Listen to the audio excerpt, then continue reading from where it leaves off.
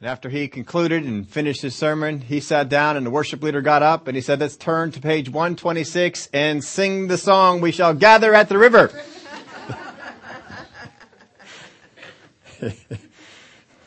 May not have been the best time for that song, huh? We've been on a new series here. Not a new series, we've been on it for a number of weeks now. But looking at what it is that God can use. That we need to give some things that God can use in our life. And we give him something that he can use, boy, he can do some stuff with it. Sometimes God would ask for things like, what's in the house? What do you have? For the disciples, what they had was some loaves and some fishes. For the widow woman, she had some oil. And God took that little bit and he made great things out of it. And sometimes God will ask us for what we have. Sometimes he asks us to do something. What we ask us to do doesn't seem to be anywhere at all related to what we need to have done. Or sometimes it's something that we've already done. When he's asked the disciples to go back out into the deep and put the nets back down for a great catch, what did they say? We fished all night and caught nothing, but at your word, we'll go ahead and do it. And they caught more fish than their net could hold. Last week, we were looking at a few weeks ago, I think it was, we were looking at the centurion. That the centurion sent a request to Jesus by the mouths of the elders of Jerusalem, the elders of the Jews. And they didn't quite get the message right, because they were over there saying, he is worthy of you coming. You should come. He's done all these great things. And they came with making a request on, remember what it was? Merit and mercy. But merit and mercy is not what moves God. What moves God is faith. But Jesus went, being led by the Spirit or whoever it was, he must have sensed something that was there. And so he went along. And when people came back, it seems that anyway, people came back and told the centurion what had been said, he was kind of upset at the message. And he sent his friends out the second time. And the friends said, we're not worthy for you to come under the house. Just speak the word. For the centurion said, for I too am a man under authority. I say to this one go and he goes, and this one come and he comes. And Jesus said, I have not seen such great faith, no, not in the house of Israel. That was the first instance we saw great faith being mentioned. So last week we took a look at the woman who also was mentioned about having great faith. And with her, we saw that she was a Canaanite woman. And she came and made a request of God, or Jesus. And he wouldn't even give her a time of day. And eventually, she came and worshipped at his feet. Disciples saying, just send her away. Just get rid of her. Just tell her to go away. But Jesus wouldn't even recognize, wouldn't even respond to her. So finally, she came and worshipped at his feet. And he said to her, woman, it is not good to take the bread that is meant for the children and throw it to the little dogs. And instead of getting offended at the saying, she agreed with it. That's true. But even the little dogs get to eat the crumbs that fall from the master's table. And he said to her, great faith. You have great faith. 2 times Jesus pinpointed great faith. A few times he pinpointed weak faith. A few times he pinpointed no faith. So he began to look at what it was that caused some to have great faith. What was it that they had? We saw that when Jesus spoke to her, she didn't deny the truth. She said, truth, Lord. And the King James translated, truth, Lord. And she didn't try and deny it. When the centurion heard about Jesus, he recognized the truth of what was there. The truth was, Jesus was a man under authority. Jesus was not a powerful man. He was a man under authority and therefore had great authoritative power. And he said, in the same way, I have that. So I say to this one go and he goes, and to this one come and he comes. Truth comes to us a couple of ways. First off, it comes by what we hear. That's one of the best ways to get truth. It comes through what we see. It comes through what we sense or our intuition. Some of the lesser ways are things we accept, things that are reported to us that we just kind of accept. How many times have you gotten a report from a doctor or a report from somebody on the phone or a report somehow, and you just kind of accepted it, maybe a news report. You just kind of accepted it as being true, found out it wasn't. Found out it got all messed up. And also by assumption. Truth comes to us by assumption. Now, it's not truth. We've made some assumptions, and once in a while you assume the right things and you get it right. But a lot of times we assume the wrong things and we get it wrong. This is how truth comes to us. This is what we believe to be true. If I believe a thing to be true and the thing is wrong, it will steer me down a wrong path. But if I have truth and it is right and I hold to it, it will keep me on the right path. Still reviewing for what we went over the last couple of weeks. Want to make sure you get these things down. We said this to you last time. Once truth is brought to light, we must accept and act. We've got to accept that truth and we've got to act. You're not going to act on it until you accept it as truth. You got to accept that this is true and I'm going to act on it. Once you decide that this is truth, then you will do something. You will act on it. You will find out those things. The truth will have a way of changing your life because you brought some truth in. Now, I'll give you an example in my life where truth has nothing to do with anything spiritual, but truth has had an effect. I was thinking about this one time in the shop. It was this week or last week. And I was how many times have you ever been carrying something around and you hit something above you, but you're not looking at it? Anybody ever done that? What is your response to do? Don't you look up to see what it was that you hit? Yeah, and that's a normal reaction, unless you're in a shop.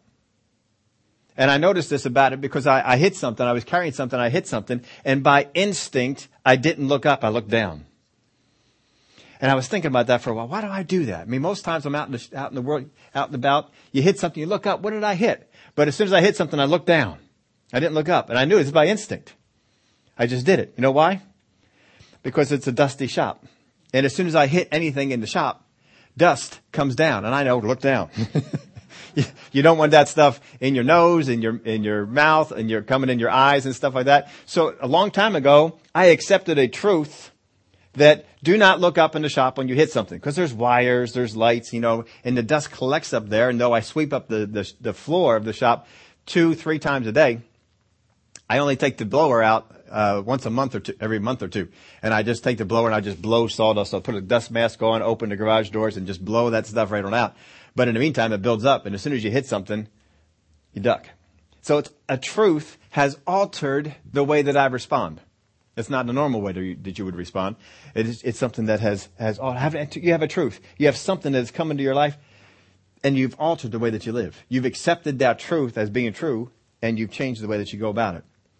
In Ephesians, we looked at this. I want to read this for you again, though. Ephesians 1:13. In him you also trusted after you heard the word of truth, the gospel of your salvation, in whom also, having believed, you were sealed with the Holy Spirit of promise. Having believed. Once you accept that, it has a change that it does. Luke chapter 2 and verse 19 tells us our second one. The second one is to ponder and to prove. Mary kept all these things and pondered them in her heart, speaking about what she heard about Jesus. But here was the big one we spent time on in Acts chapter 10. Just going to read part of this to you. Peter was up on the housetop. He was praying. And while he was praying, this vision came to him. And all these foods, he was hungry. All these foods came to him. And he looked at that and the voice said, "Rise, Peter, kill and eat." And he said, "No, Lord, I have never eaten anything unclean." And the Lord said, "What I have called clean, do not call unclean." This happened 3 times. In verse 17, it says this.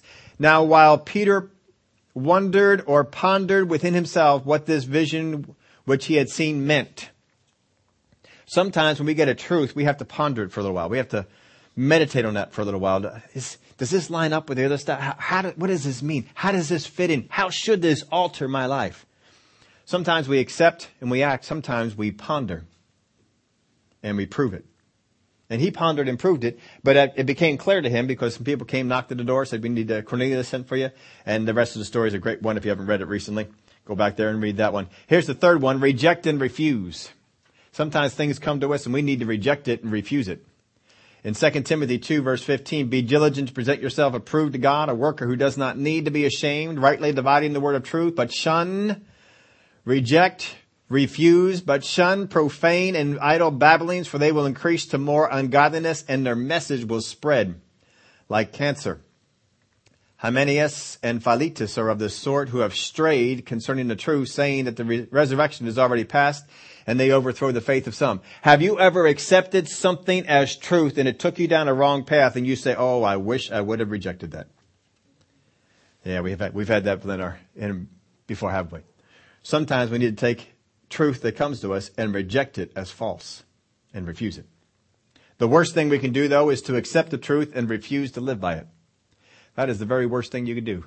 If you accept the thing as truth and you refuse to have it affect your life, you're in bad shape. We saw that the woman heard the word from Jesus. She recognized the source as being God. She accepted it no matter what her emotions told you, because if somebody called you a dog, or if that's how you wanted to take it, that could offend you. And that can get your emotions involved. Sometimes people have talked with you. They're telling you truth, but they got you upset. They got your emotions involved. And you don't want to hear that anymore. She recognized the source. She accepted it, even though her emotions were telling her something different. And she declared a truth based upon it. Yes, Lord, but even the little dogs eat the food that comes from the master's table. She does not speak words to contradict the truth that was already declared. We saw another one with Peter. He came out and he walked on the water. What did Jesus say to him? One word. Come. Peter said, Lord, if it's you, bid me to come. He said, come. So he came out and he walked on the water. He was walking on the water. To walk on the water means you take a couple of steps. Doesn't mean you stand. Didn't say he stood on the water. It said he walked on the water. As he was walking on the water, he began to see all the storm, the waves, the wind. His eyes got on that. And when Jesus caught him after he sank, what did Jesus say? Oh, you of little faith. He didn't say, oh, you of great faith, even though no one else besides Jesus has walked in the water except Peter. He's the only one ever that we know about in the Word of God who has ever walked on the water beside Jesus. And Jesus didn't come to him and say, man, that was great. Look at what you did. He didn't do that. He says, oh, you of little faith, why did you doubt? Well, why did he? Because he got his eyes off of what Jesus said. He got his eyes on to what was going on around him. And so we were looking at all these things to pick up some clues as to what was going on, what was happening. We put it this way. Great faith is moved completely by spirit perception or revelation, and zero by natural perception. It is moved 100% completely by spiritual perception, and zero, not 1%, not 5%, not 10%, zero by natural perception or what happens around us. That is what great faith is. When we can get ourselves to the point where nothing that is going on around us bothers us even a little. We just keep going on. We just keep going in that way. Hananiah and his buddies, they were presented with a choice. Either bow down and worship or go into the fiery furnace. And their response was, we don't care what you do. We don't care if you play the music, don't play the music. We don't care what you do with the fire. We don't care if you put the fire out, if you put us in the fire. We don't care. We're not bowing. We're not doing it. What are they saying?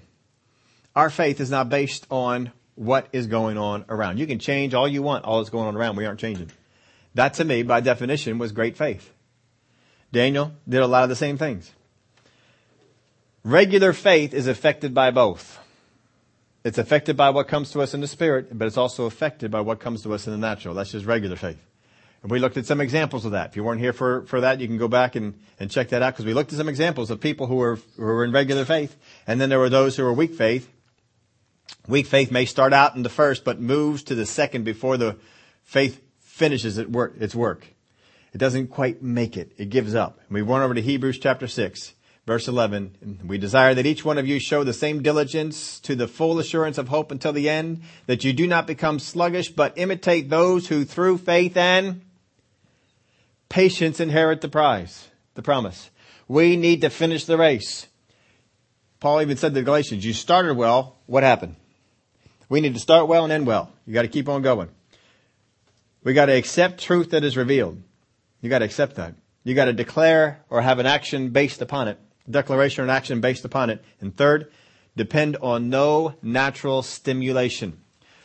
The woman with the issue of blood may have fit the definition of great faith by some of our standards, but there was some natural stimulation she needed. And that's why her faith wasn't called great. But these two stood out because they needed the guy said, I don't even need you to come out here. I don't need to see you. I don't need to hear what you're saying. That's great faith. I want zero natural stimulation. You just speak the word and it'll be done. That's That's something. That's where we need to get to. All right. We're going to go back over here, John chapter 2, and pick up over here. That's just our review. It's important that you get that. That's why we'll spend a little extra time on all that. It's important that we understand that. Make sure you have that down. On the third day, it says over here, and if you pull that up on the screen for everybody or read in your Bibles, on the third day there was a wedding in the Cana of Galilee, and the mother of Jesus was there. Now both Jesus and his disciples were invited to the wedding, and when they ran out of wine, the mother of Jesus said to him, "They have no wine." Well, what's the big deal, Jesus says. That's not my problem. Now Jesus' mother is in attendance.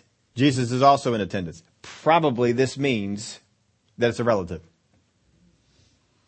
Jesus is just attending. You all can relate to this. How many times have you gone to a wedding as a sibling because your parents knew the people involved? Do you want to be there? I mean, think back. 10, 12, whatever years you are. You're there because mom and dad came and you couldn't be left at home, or you came because mom and dad said, we really like you to come, and you went, but you didn't want to be there. Anybody ever done that? Kind of think what's going on with Jesus. Mary is more than an attender. She is someone at this wedding. Somehow, whatever it is. The relative may be on her side of the family, maybe somebody she was close to, whatever it was, and Jesus is there. But we get the idea from here that Jesus really, he just wants to be an attender. I don't want to be more than a person who attends. I just want to be an attender. Ever been there with that? You just want to attend an event, but there's people around you who want to get you more involved. And we don't like that. Jesus can relate to you right here. So they ran out of wine. Terrible thing. Not a good thing to run out of wine at a wedding. We don't understand that in our society, but their society it was a terrible. I've been to weddings that have no wine at all. I've been to weddings where they kind of expect that everyone is going to have wine for the toast. And I can't stand wine. And it doesn't have much alcohol in it. The more alcohol something has, the more I can't stand it. It just drives me crazy. I can't take the taste. I can't take the smell. I can't take it on my hands. I can't be near it. I just don't like it. If you like it, that's fine. But keep it away from me. I just don't. So I remember a couple of times I was at, Italian weddings are notorious for this. They have wine and everybody's supposed to do their toast and stuff like that. I tried to hold my nose and sip that sucker. Oh man, that was painful. I mean, it hurt. It just was bad. So I gave up after a couple of times. I said, "Look, this is it. This is it. I don't make you eat stuff you don't want." So I don't do that anymore. If they want me to be there in a toast, I'll toast with water. I'll toast with Diet Coke. Whatever it might be. But they can have wine if they want to. Anyway, big deal here. They would have a feast would go on for days. It's not just a couple hours, it's days. And so they ran out of wine. And so she approaches Jesus about this, and his response to her is, "Woman." And we've told this before. We told you don't get the idea and go on home and call your mom that. Well, Jesus did it. "Woman, what does your concern have to do with me? My hour has not yet come." See, she's concerned about it is Jesus. He's not concerned about it. Why? Because he's an attender. She belongs there. He's just attending. This is your concern. Why are you bringing me into this thing? Because she's not bringing him in as my son. She's bringing him in as the Son of God. He's already picked his disciples. He's already got the disciples picked. The anointing has already come down on him. She's seen the change. And so she says, "You can do something about this."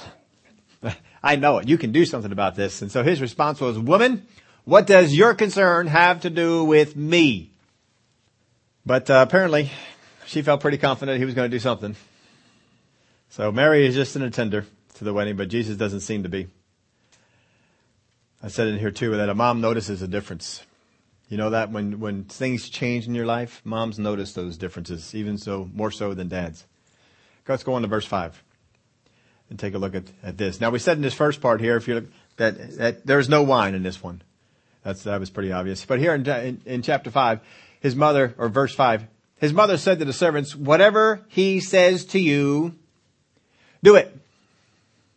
Whatever he says to you, do it. Simple words. Simple words. Sometimes people want more explanation than they deserve or that they should get. But, sometimes just simple words. Just, that's it. And I'll tell you what, sometimes we like words. How many have ever gotten those directions that are all pictures? I plead for words. Please, if you have to do the pictures for the illiterate people in society, that's fine. But give me words. I can read. And they show you those pictures and these little tiny bolts. Which bolt is that? I don't know what that bolt is. I don't have anything that size. Mine are bigger. Tell me something. It's an inch, it's an inch and a half, something on it. Oh, I like written words. When I give people instructions for the bunk beds, I sometimes have fun with them. I tell them there's no pictures. It's all text. I just write it out there for you. Now I guide them through it when they're there. And if they're picking it up, I walk them through. This is how you do it. This is how you put it together. Now here's the written instructions and there's no pictures. You got to read it. And so far everybody's done okay. I like words. Look at her words. Whatever he says to you, do it. That's it. Sometimes we like whole paragraphs of explanations. No, sometimes just simple. Whatever he says to you, do it. All right. So whatever he says, we should do that. Yeah. Whatever he says to you, do it. Now this word here, whatever, can have a couple of meanings for us. First off, it can mean right here. Whatever he says to you, which means regardless of what it is, regardless of the cost, regardless of the effort, regardless of the ridiculousness of it, whatever he says to you, do it. That's one way that you can hear it. Or you can also hear it this way. Whatever. All right. Have you seen that? Whatever. What's that mean? I have shut down from receiving. You go off and do whatever you want to. But I have shut down from receiving. Isn't that what it means? And that's not a good meaning. That's not good. We should not use this word in this way. It has become in our society and people are using it all the time. Whatever. But usually we speak it out of frustration. Usually we speak it because I am shutting down from receiving. I'm not hearing you anymore. I don't care what you say. I'm not hearing it. And that's not good. Don't have that with God. Don't have it with anybody, but don't especially have it with God. Whatever he says. Whatever he says. Now this one we put in your title here, no whine. W-H-I-N-E. No whining allowed. Kind of like that, what was that Tom Hanks movie in baseball? And they're all away, the guys were away at war and they had the women playing the best baseball and that was A League of Their Own. Isn't that what it's called? Yeah, okay, League of Their Own. I love his line. You all probably love it too. There's no crying in baseball. Because, a couple of the girls broke down and cried I don't even remember the reason was. But I love his response. There's no crying in baseball. He's never had to deal with that before. There's no whining with God. Stop whining. We don't need to do it. Whatever he says to you, what should you do? Do it. Whatever. Whatever he says to you, do it. Now we adopt this attitude with other people. When we were young, we did adopt it with our parents. Whatever they said, we did it. Of course, we got to an age where we decided, you know what? I don't know if I want to do that. And, that kind of caused some problems. And every one of us, we dealt with it differently. We learned things as we dealt with it. But we've had coaches. How many have ever had a coach? And what's your attitude with the coach? Whatever he says to you, do it. And don't complain. Because coaches don't like it when people complain. You know what coaches do when you complain? Well, if you like that, we'll give you this. So we learned, my closest interaction with a coach was at college with cross country. We had a coach there. He was a coach of a Christian college. I don't know if he was saved. I really don't. I don't know that he wasn't. I don't know that he was. He never showed me any sign ever of being saved. Never showed me any sign of even desiring the things of God. But he went to chapel. He I just don't know. So I just preface it with that. So he was my main interaction with Coach. He's a short guy too. He was shorter than me. And he would come on out there with the thing that we were supposed to do. And he would come on out and just say that, we were going to run. Now, I came into college and I just had an attitude of run. You know that the movie, the guy who ran was his Forrest Gump? Just run. That's all I did. I just ran. I didn't run well. I didn't run with any kind of strategy. I just ran. 10 miles away? Sure. Get there. I run 10 miles away. I run 10 miles home. I run 2 miles here. I run 5 miles there. I ran anywhere from 10 to 20, 25 miles a day. Just ran it. I didn't think anything about it. I just ran it. And so when I got there to college and they said, all right, we're going to run 10 miles today. Fine, let's go.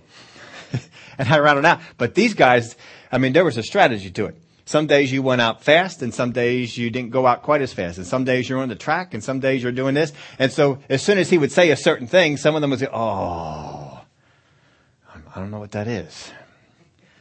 I didn't even know what intervals were when I went to college. I found out what intervals were. I found out why people groaned. Because they're nasty. And our coaches, his favorite workout was us doing 20 quarter-mile quarters. 20 quarters. And we would get 2 minutes to rest in between each one. You had to go out at about 85 to 90% speed. And so in the course of it, you were running 5 miles at about 85, 90% speed. And he would clock it. Your first one, he would see if you came through at 65 seconds on the first one, you better be staying right around 65 seconds for all 20. None of this stuff where you go out at 60 and come in at 75. He didn't like that. You want to be right around that same thing. And we would have to run 4 or 5 miles before, and then we ran 4 or 5 miles after. Except sometimes, the guys told me this. I didn't know this, and he had reformed a little bit. But before I got there, after we would get done the intervals, he would make us run hills.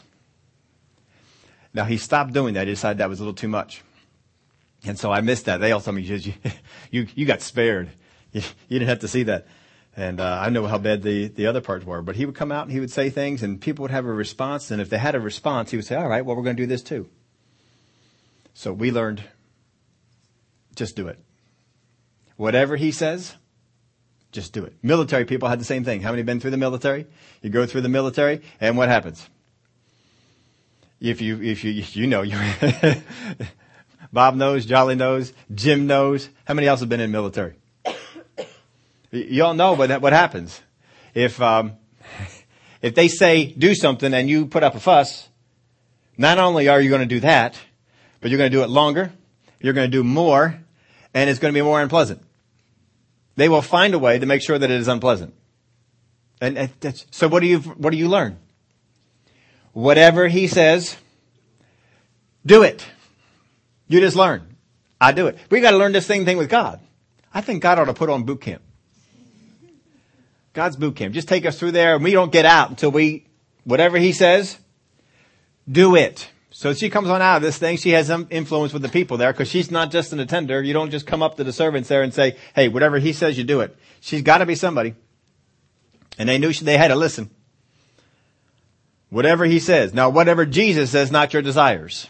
Sometimes we have a desire for a certain thing, but it's not what you desire. It's not your misconceptions. Don't bring your misconceptions into this thing. It is what he says. It's also not your ignorance. Sometimes people make these things, well, I think God will do this. Stop thinking.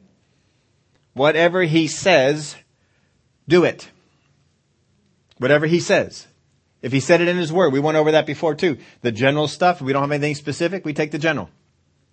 The general and the specific. Whatever he says, do it. Now him, Jesus, whatever he says, we need to do it. Whatever he says to you, he's going to come in here. He's going to speak some things to you.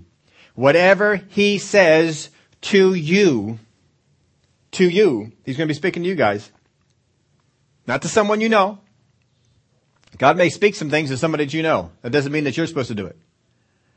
Not something that you feel comfortable with. How many times have it been that, God will say something? All right, I'm not real comfortable with that. I'll do this instead. No, that's not what we're supposed to do. And it's also not your perception of your ability. It does not come into play here. Because sometimes we take our perception, well, I can't do that. What do you mean? What are you asking me to do that for? I can't do that. Whatever he says to you, do it. No excuses. No whining. No judging of ability. Nor accessing practicality. That's it. No excuses, no whining. Just get out there and do the thing.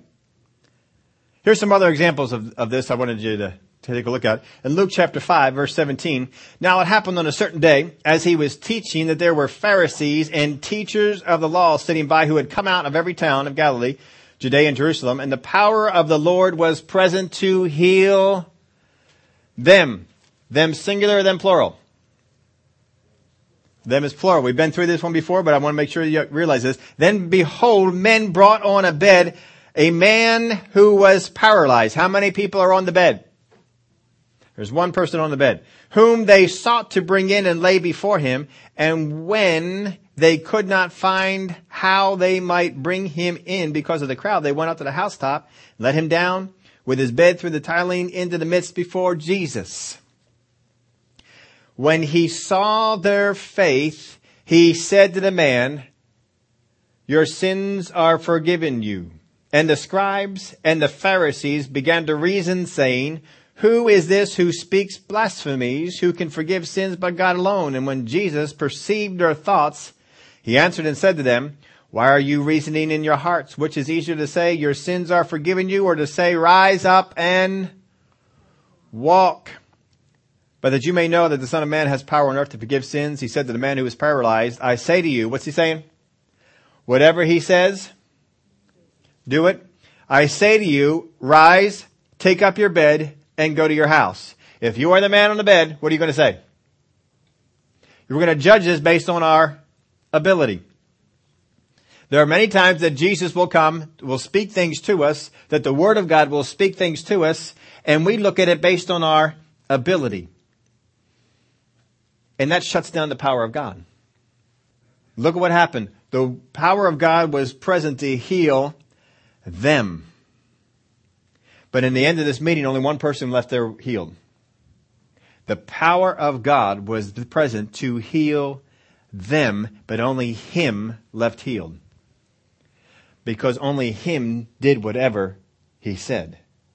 The rest of them, when truth came, see, Jesus is speaking truth to them, isn't he?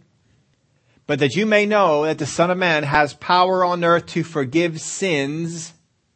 I say to you, man, rise up and take up your bed and go to your home. And they did not accept that truth, did they? Which means they were not only not in great faith, they weren't in regular faith, they weren't in any faith. They shut down the power of God to heal because no one else received. Brother Doug Jones told us one time, he tells us often, in fact, if you go up on his website, you'll see it plastered there. It is possible for the power of God to be present to heal and no one notice. That's sad, isn't it? Luke chapter 17. Oh, we didn't finish this one off. I say to you, rise, take up your bed and go to your house. Immediately. Immediately. What's immediately mean? As soon as he said it.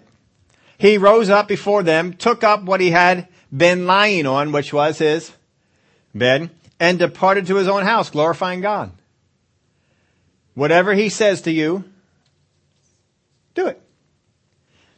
Luke chapter 17, verse 12. Then he entered a certain village. There met him 10 men who were lepers, who stood afar off, and they lifted up their voices and said, Jesus, Master, have mercy on us. So when he saw them, he said to them, go show yourselves to the priest. And so it was that as they went, they were cleansed. What did they do?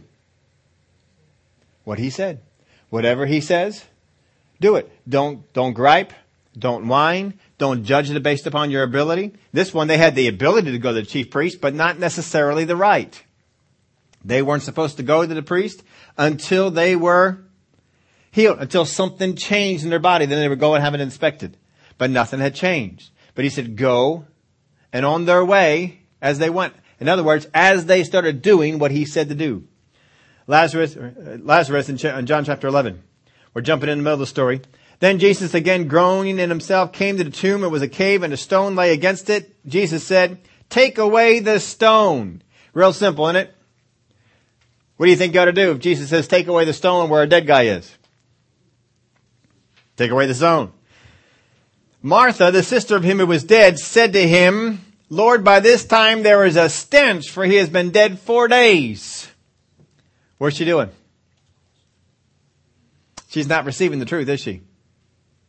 Who was the one who was not listening to the word of God was in the kitchen? Jesus said to her, did I not say to you that if you would believe, you would see the glory of God? Then they, other people, took away the stone from the place where the dead man was lying. And Jesus lifted up his eyes and said, Father, I thank you that you have heard me, and I know that you always hear me. But because of the people who are standing by, I said this, that they may believe that you sent me. Now when he had said these things, he cried out with a loud voice, Lazarus, come forth. And he who had died came out bound hand and foot with grave clothes, and his face was wrapped with a cloth. Jesus said to him, loose him and let him go. You think they obeyed right away on that one? Probably. Acts chapter 3. This is not involving Jesus. Chapter 1. Now Peter and John went up together to the temple at the hour of prayer, the 9th hour, and a certain man, lame from his mother's womb, was carried, whom they laid daily at the gate of the temple, who is called Beautiful, to ask alms from those who entered the temple, who seeing Peter and John about to go into the temple, asked for alms. And fixing his eyes on him and with John, Peter said, look at us. So he gave them his attention, expecting to receive something from them. And Peter said, silver and gold I do not have, but what I do have I give you. In the name of Jesus Christ of Nazareth, rise up and walk. What's he saying? Rise up and walk. What can the guy do? He can lay down. He can't rise up and walk, can he? And he took him by the right hand. Now, understand this. He had him expecting to receive something. He just wasn't expecting to receive healing. He's expecting to get some money. That's, a quarter, 50 cents, something like that. He's just expecting to get some money. But he had him expecting. And while he's in that area of expecting, he says, rise up and walk. And he does not give him a chance to argue with him or do anything. He reaches down and grabs him by the hand and yanks him up. And so the guy complies and he jumps up too. Went around praising God. So he leaping up. If he leaps up, doesn't that take some effort? He's not just completely being acted on. So let's go back to 17. And he took him by the right hand, lifted him up, and immediately his feet and ankle bones received strength. So he leaping up, stood and walked and entered the temple with him, walking, leaping, and praising God. And all the people saw him walking and praising God. And they knew that it was he who sat begging alms at the beautiful gate of the temple. And they were filled with wonder and amazement. What had happened to him? So when the word of God comes to us and we hear it, we need to act. If we do, we are giving God something that he can work with. If we sit there and argue with him, well, I don't know if I want to give that up. I don't know if I should do that. I don't know if I like to do that. I don't know if I can do that. I don't know if I should do that. I don't know if that's right to do that. No. When we know that the word of God has spoken it to us, we know that God has spoken it to us, we need to do it. You ought to get one of those Nike posters, put it on your wall. Just do it. Just do it. You just put the word there in front of the, picture of the Bible. Put it right there on top of the shoe. Just do it. Whatever he says to you, just do it. That's all. We don't argue about it. Accept it. Have an action based upon it. Accept it. Have a declaration about it. Say something. Verse 8. In John chapter 2. And he said to them, draw some out now and take it to the master of the feast. Well, let's go back. We missed some verses there, didn't we? Where did we leave off at before? Verse 6? We're on verse 6? Or did we read verse 6? All right, let's go back to verse 6. Now there were set there 6 water pots of stone according to the manner of purification of the Jews, containing 20 or 30 gallons apiece. So 6 water pots of stones, 20 or 30 gallons apiece. Let's say 25 average. That's 150 gallons of water. 150 gallons of water. That's a lot of water. How did it get there? They probably just turned the spigot on, right? Filled them right up. Maybe they had to get a hose. Now, if you have a stone water pot, that's pretty heavy. And if each one of those holds 20 or 30 gallons of water, do you know how much water weighs? It is just under 10 pounds a gallon. It's just under. It's 9 point something. I forget exact. 9.7. It's right around in that area. I have to know that because I like fish tanks, and you have to know how much they weigh. And so it's right under 10 pounds a gallon. So if you take 25 gallons average of water, how much is the stone water pot? Well, 250 pounds around is the water. And then you got the stone pot. We're not talking about plastic. This is not styrofoam. This is a stone pot. So let's just estimate for each one, because some of them are 30 gallons, and some of them are 20. Let's just say we're right around the area of 200. We have, let's see, we got the 25 gallons, 10 is 250. We're somewhere around 300 pounds in a stone water pot. There may or may not be handles on the stone water. I don't know if they make handles on the stone water pot. If they did, you'd have to have some really good handles to hold all that weight. They'd be so nice. So more than likely, you're going out there and getting a container, and you're getting a 10 gallon bucket, and you're bringing the water up with that from wherever the water is. So you're carrying all that water from wherever the water is over here and filling up the water pot.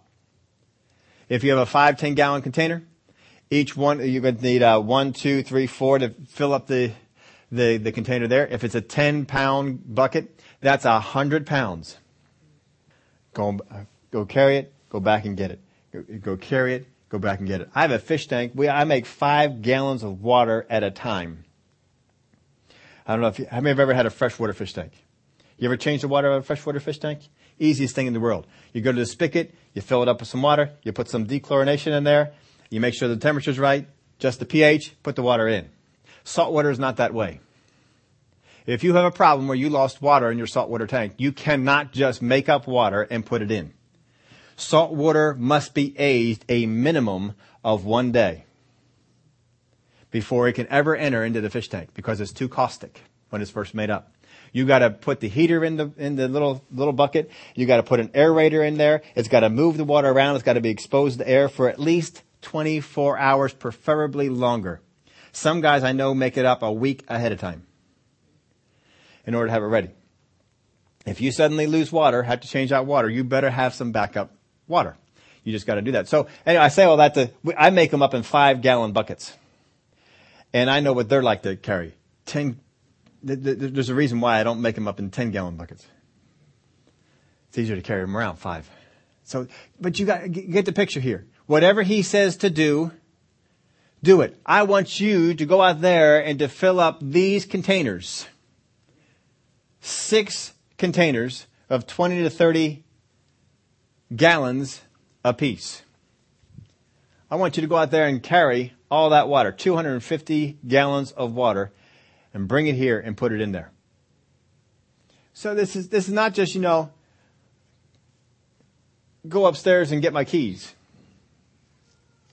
This is substantial. You want us to fill those 6 pots with water. They didn't complain about it. They went out there and they did it. Wherever they had to get the water to. Remember, you had to go distance. It's not running water in the house. So they went and got the water and they put it in. All right, that's one thing. That's a challenge. And we put the water in there. Go on to the next verse. Verse 7. Jesus said to them, fill the water pots with water, and they filled them up to the brim. If you're going to fill them up, how many of you would fill them up? If the last bucket was a gallon short or a little bit of, how many of you, that's good enough? That's good. That was good.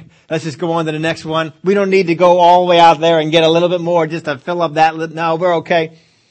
They filled them up. The Word of God says, and they filled them up to the brim. What were the instructions they got?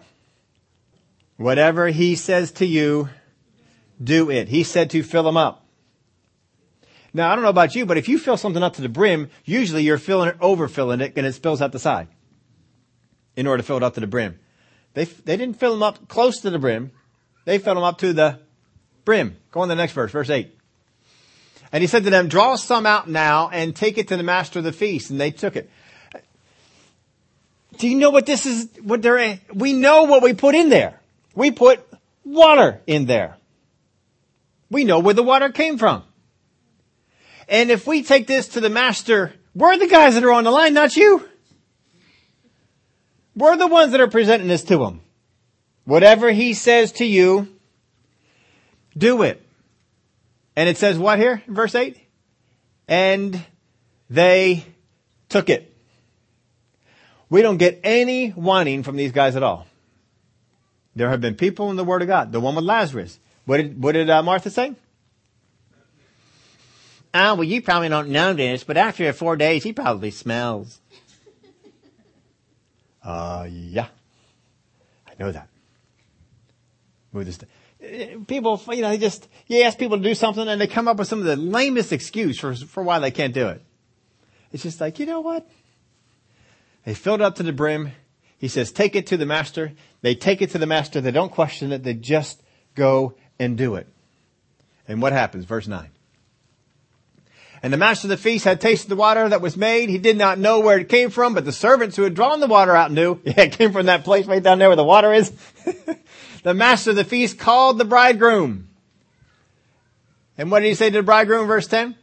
And he said to him, every man at the beginning sets out the good wine, and when the guests have well drunk, then the inferior. In other words, when you're drunk, you don't really know that it's good wine. And you have kept the good wine until now. He didn't know where it came from. He's blaming the guy who was running the ceremony. Why did you leave the good wine until now? And the guy who's running the ceremony thinks what? Thinks we're out of wine. You cannot be over the ceremony, have a crisis of no wine that Jesus' mother finds out about without him knowing. Right? He's got to know there's no wine.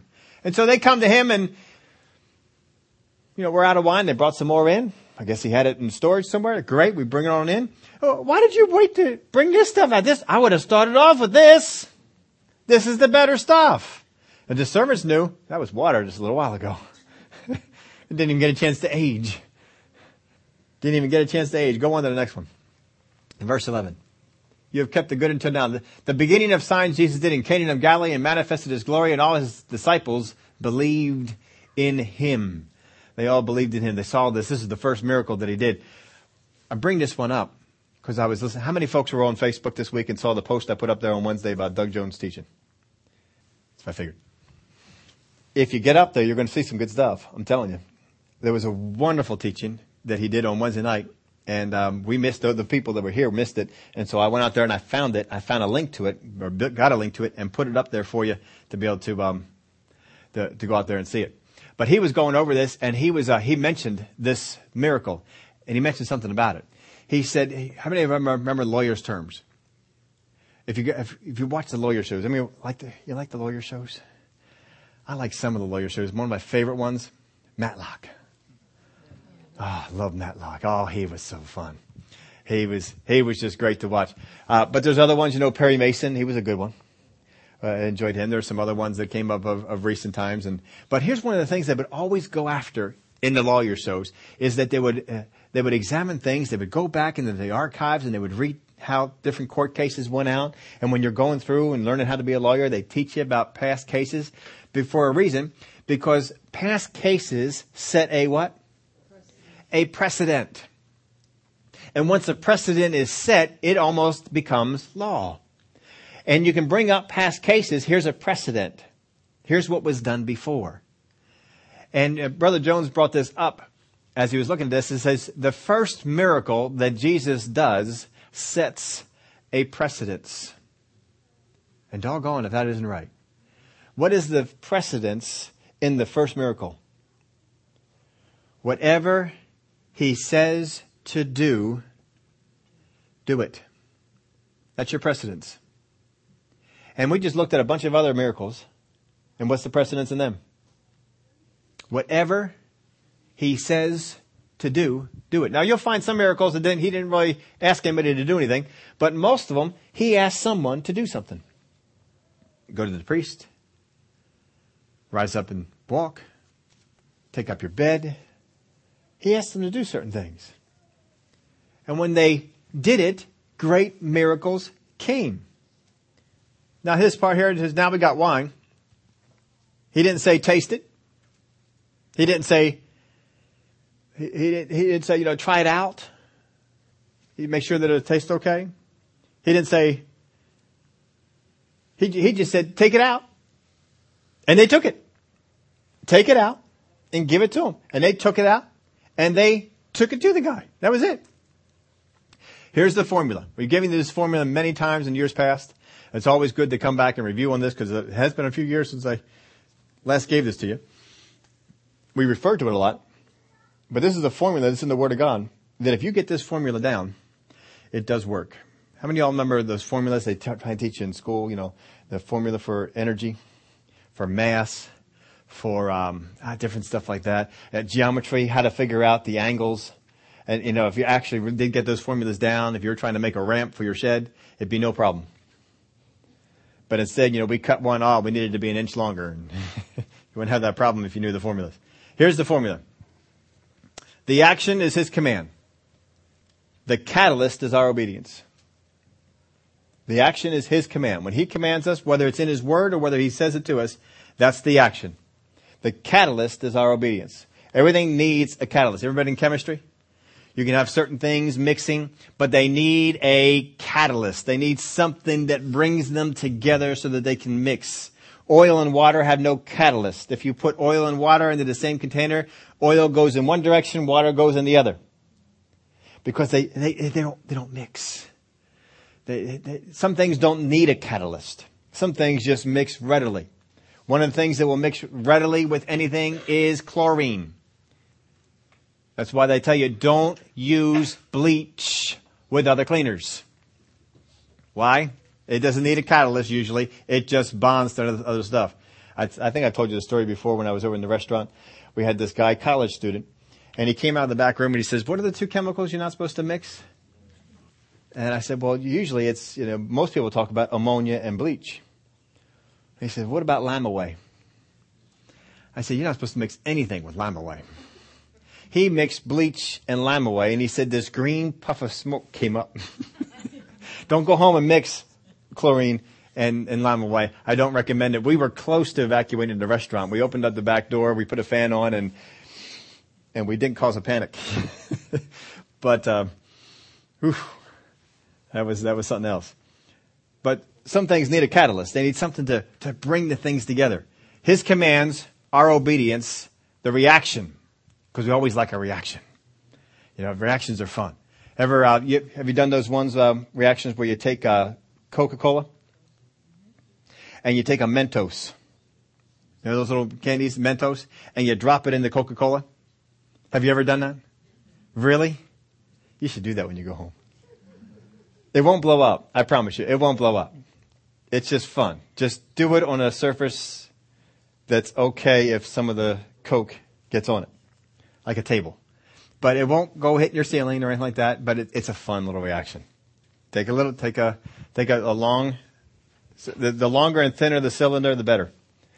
And you drop that little Mentos tablet in the soda. Oh man, it's fun.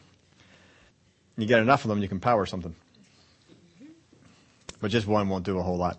Anyway, that's the reaction. We all like the reaction. We like and the reaction is the power. It's the power. We watched the space shuttles take off and we saw that explosions that were going on there. There's a reaction that's happening. That stuff is burning and it's having a reaction. It's throwing that rocket up in the air. There's the action. There's the catalyst. There's the reaction. There's the reaction of His power. Then the final thing is the product. What's the product that we get out of this? We get blessed. Our blessing. You get your miracle. You get your need met. You get whatever it is. But His commands, our obedience, His power, our blessing. That's the formula. Whatever He says to do, do it. Now this has a lot of things. It's not just when we need wine. It has to do with everything. When God's Word says, thou shalt not. Okay? I won't do that. I'm not going to venture into that area because God told me, don't do it. How many of y'all known that we have some things in the Word of God that the Bible told us, thou shalt not, or you shouldn't, and we did. And sometimes we've had problems on that end, and I mean, sometimes you got away with it.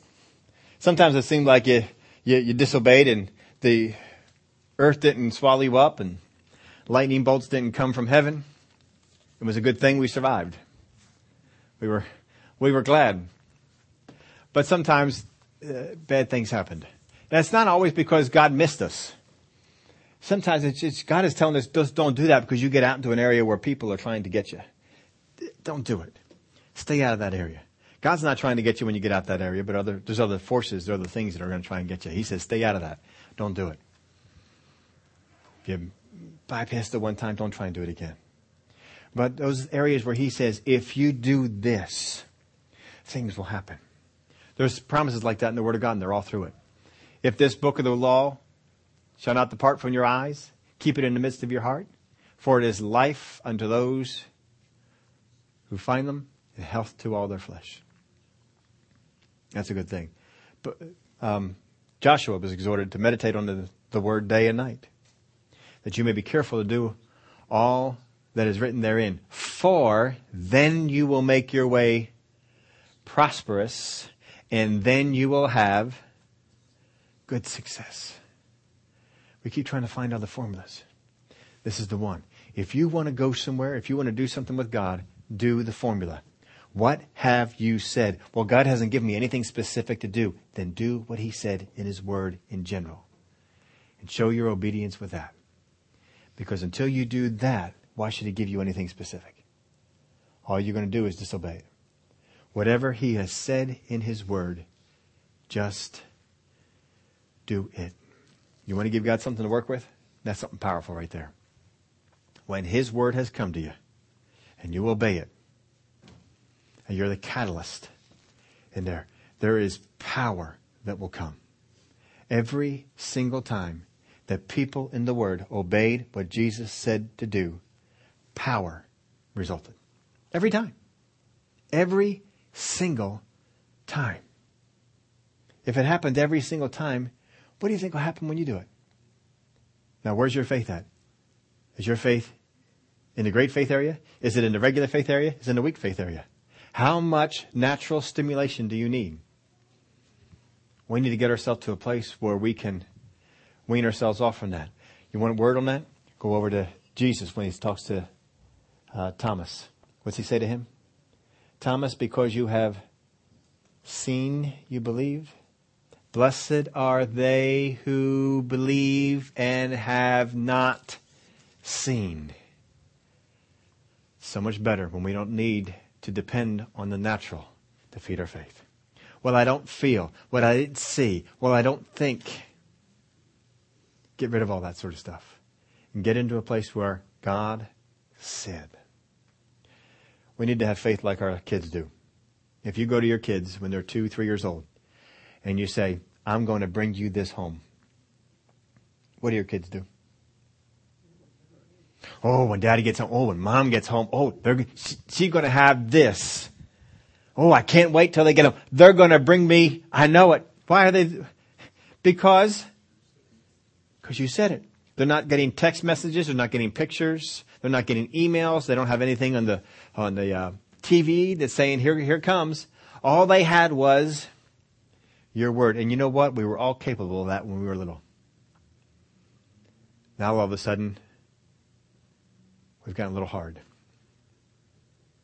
Whatever he says to do, just do it. This miracle sets the precedence. It sets the precedence for miracles that will come. And we can hold God to that. So, Father God, here's your precedence. You said if I do what you say, that's what you said you'll do. God says, sure did. I sure did. He set a precedence. Where are you at with it? Would y'all stand up with me? Father, we thank you for the precedence that you set in your word. We thank you that we can believe your word to work, and it will work. That we need simply just to hear what you have to say. Believe it. Receive that truth. not depend on any natural stimulation, but to just to go on. And what God said is true. We want to get to that place where the two people who interacted with Jesus, he called their faith great. We want to get to where they were. No outside stimulation necessary. No rejection of truth. Father, that's where we need to be. These were heathen people at that time. Gentile people. But they were capable of greater faith than even those who were in Israel, Jesus said. At least they demonstrated it. So Father, I thank you for the help that you give us. We will just do what you say. That'll be our commitment to you. We want to keep learning the things that you say. And every time we see something new, just live it. Just do it. Thank you for the help that you give us. In the name of Jesus we pray. Amen.